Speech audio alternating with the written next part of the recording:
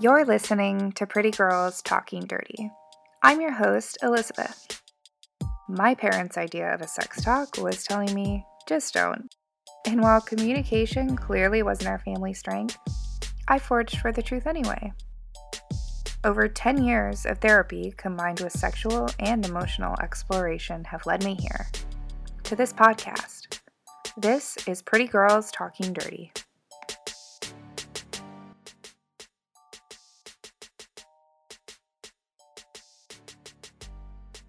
People-pleasing is a form of control.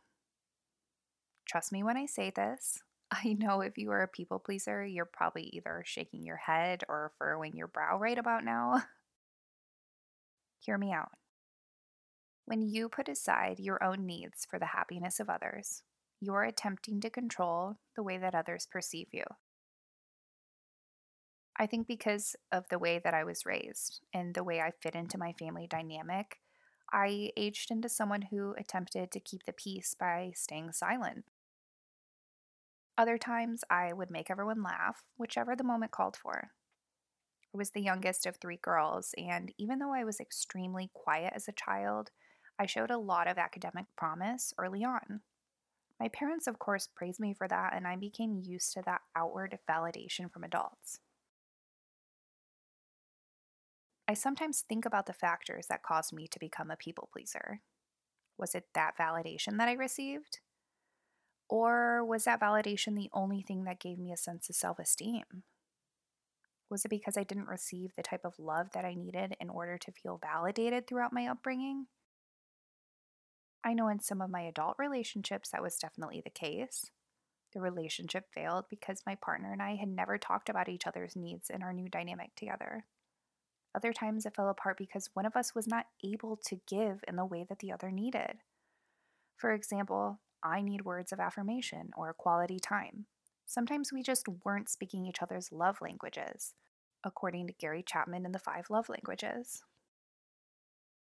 I think part of me has relied too much on the other person for that validation, rather than obtaining it from within myself. And that's where I wonder, does it even matter where my need to be liked stemmed from? Maybe it's a process of wondering that does the healing besides.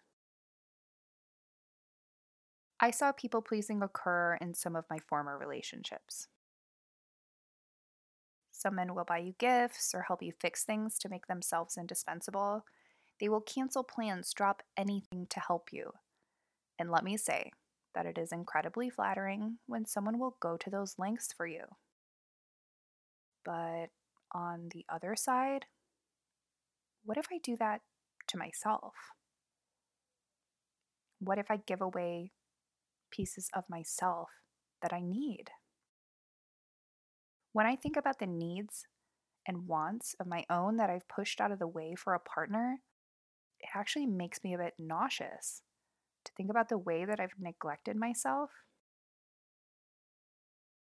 In a relationship, I am generous with my heart, my time, my ability to listen and empathize.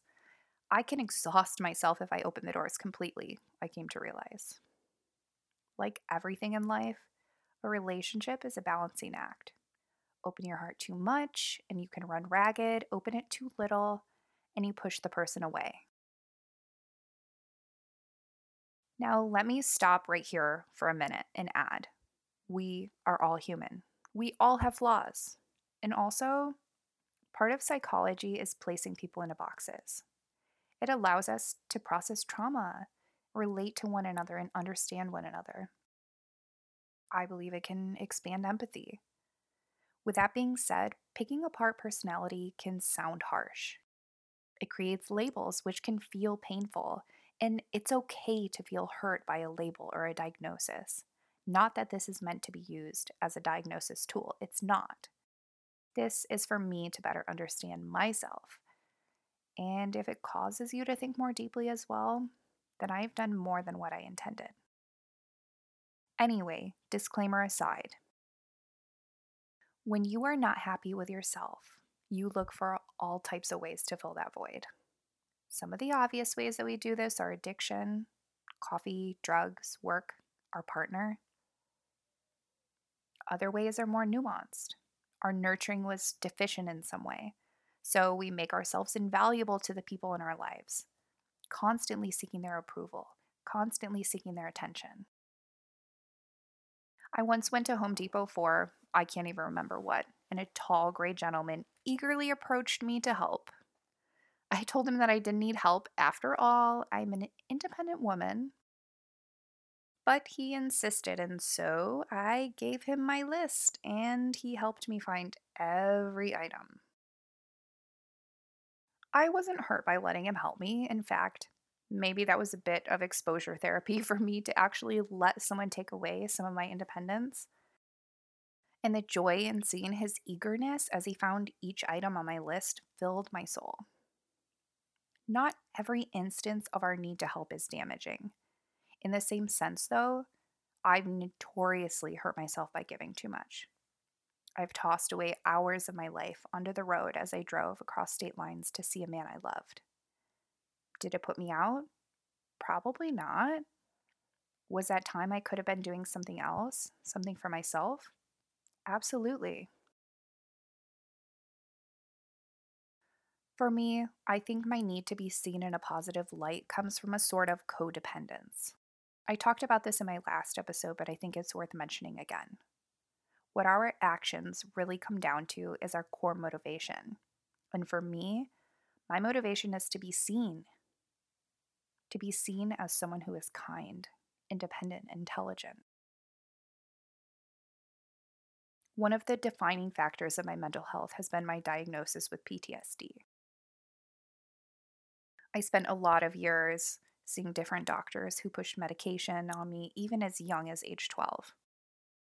It was the first time I'd been given a diagnosis beyond anxiety or depression, and the more I delved into post traumatic stress disorder, the more I realized it made sense. The DSM 5, which is the Diagnostic and Statistical Manual of Disorders, explains that CPTSD, or childhood PTSD, can be the result of a child's loss of a caregiver through abandonment, may be perceived as a serious threat to the child's own safety and psychological and physical survival. Bingo! Full circle. Nearly every time my dad would leave home to go on the road, my sisters and I would get into what we used to refer to as a fight with my mom.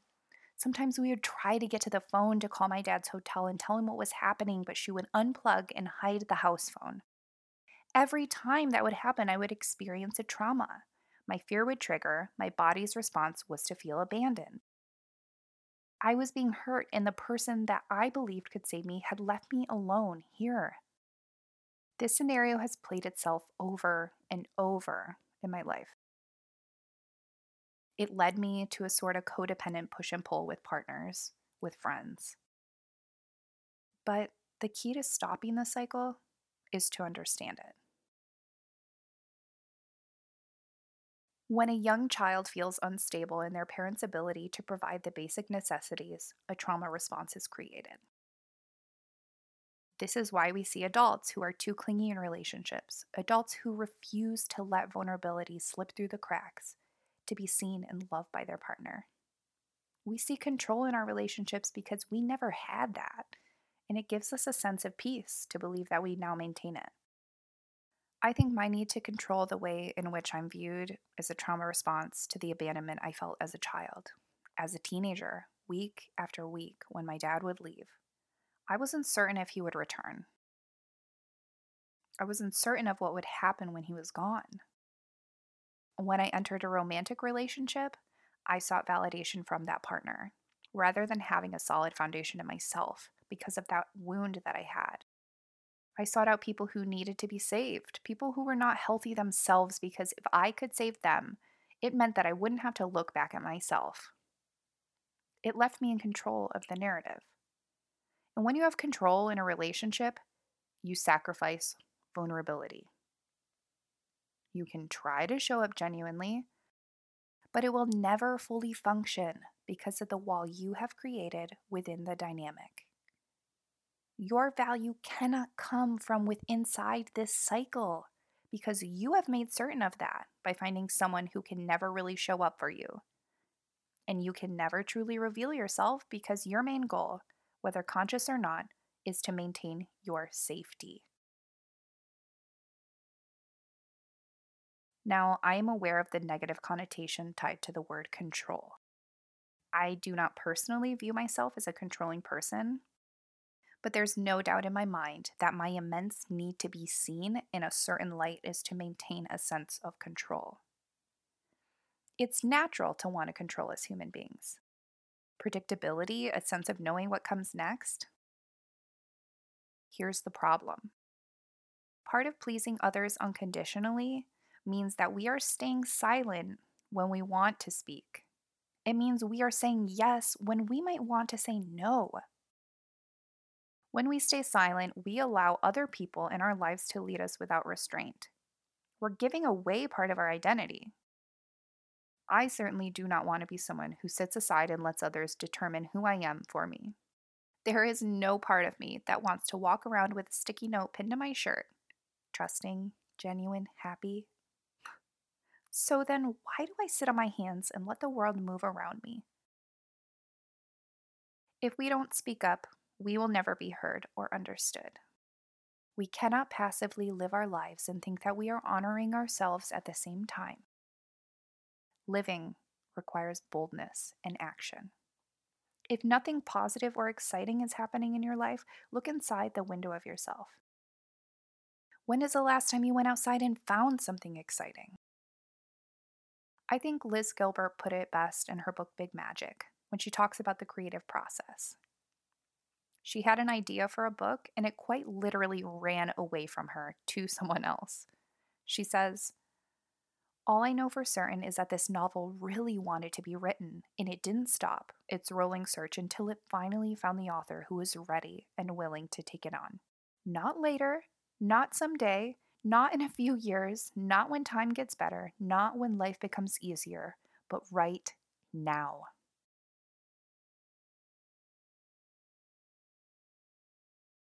People pleasing is a form of control. It's also a form of self sabotage because it denies your innermost desire, which is to be loved and valued. When we attempt to make our loved ones feel perfectly happy, we give away our personal autonomy as well as their autonomy. We basically force ourselves to hand over our independence card in exchange for an unstable, controlling engagement. How are we expected to have a genuine connection if we're not letting the other person in on how we truly feel? Do we really think that they want our silence over our opinion?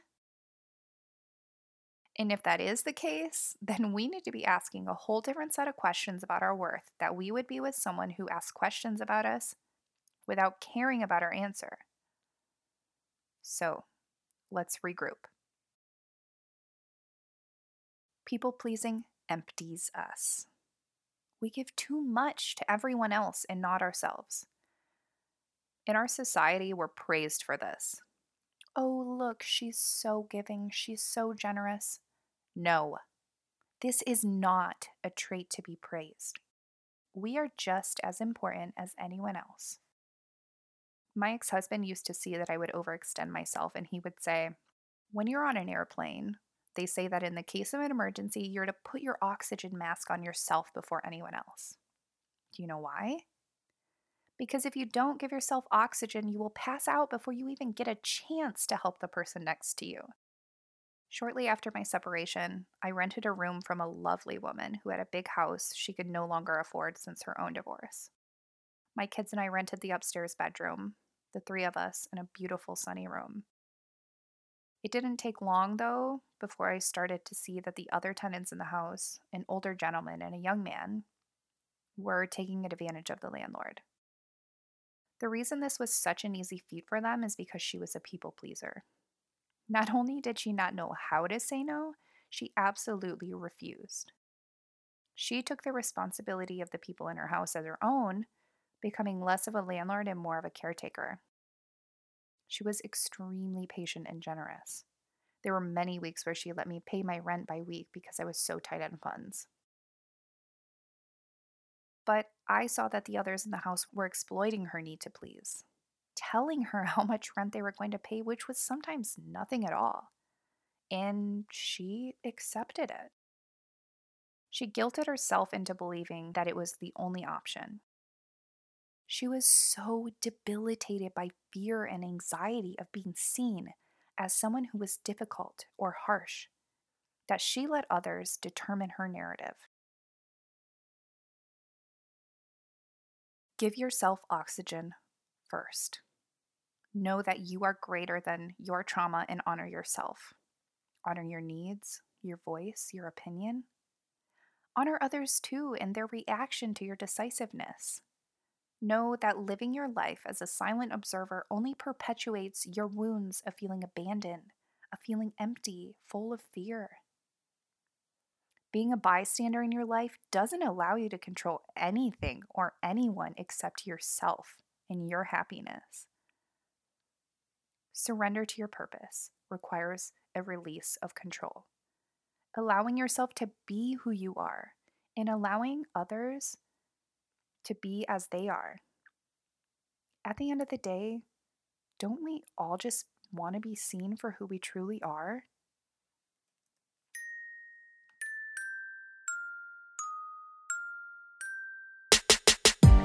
You've been listening to Pretty Girls Talking Dirty. I'm your host, Elizabeth. If you'd like to help the podcast, you can do so by leaving a review, subscribing, or sharing this episode on social media. Until next time.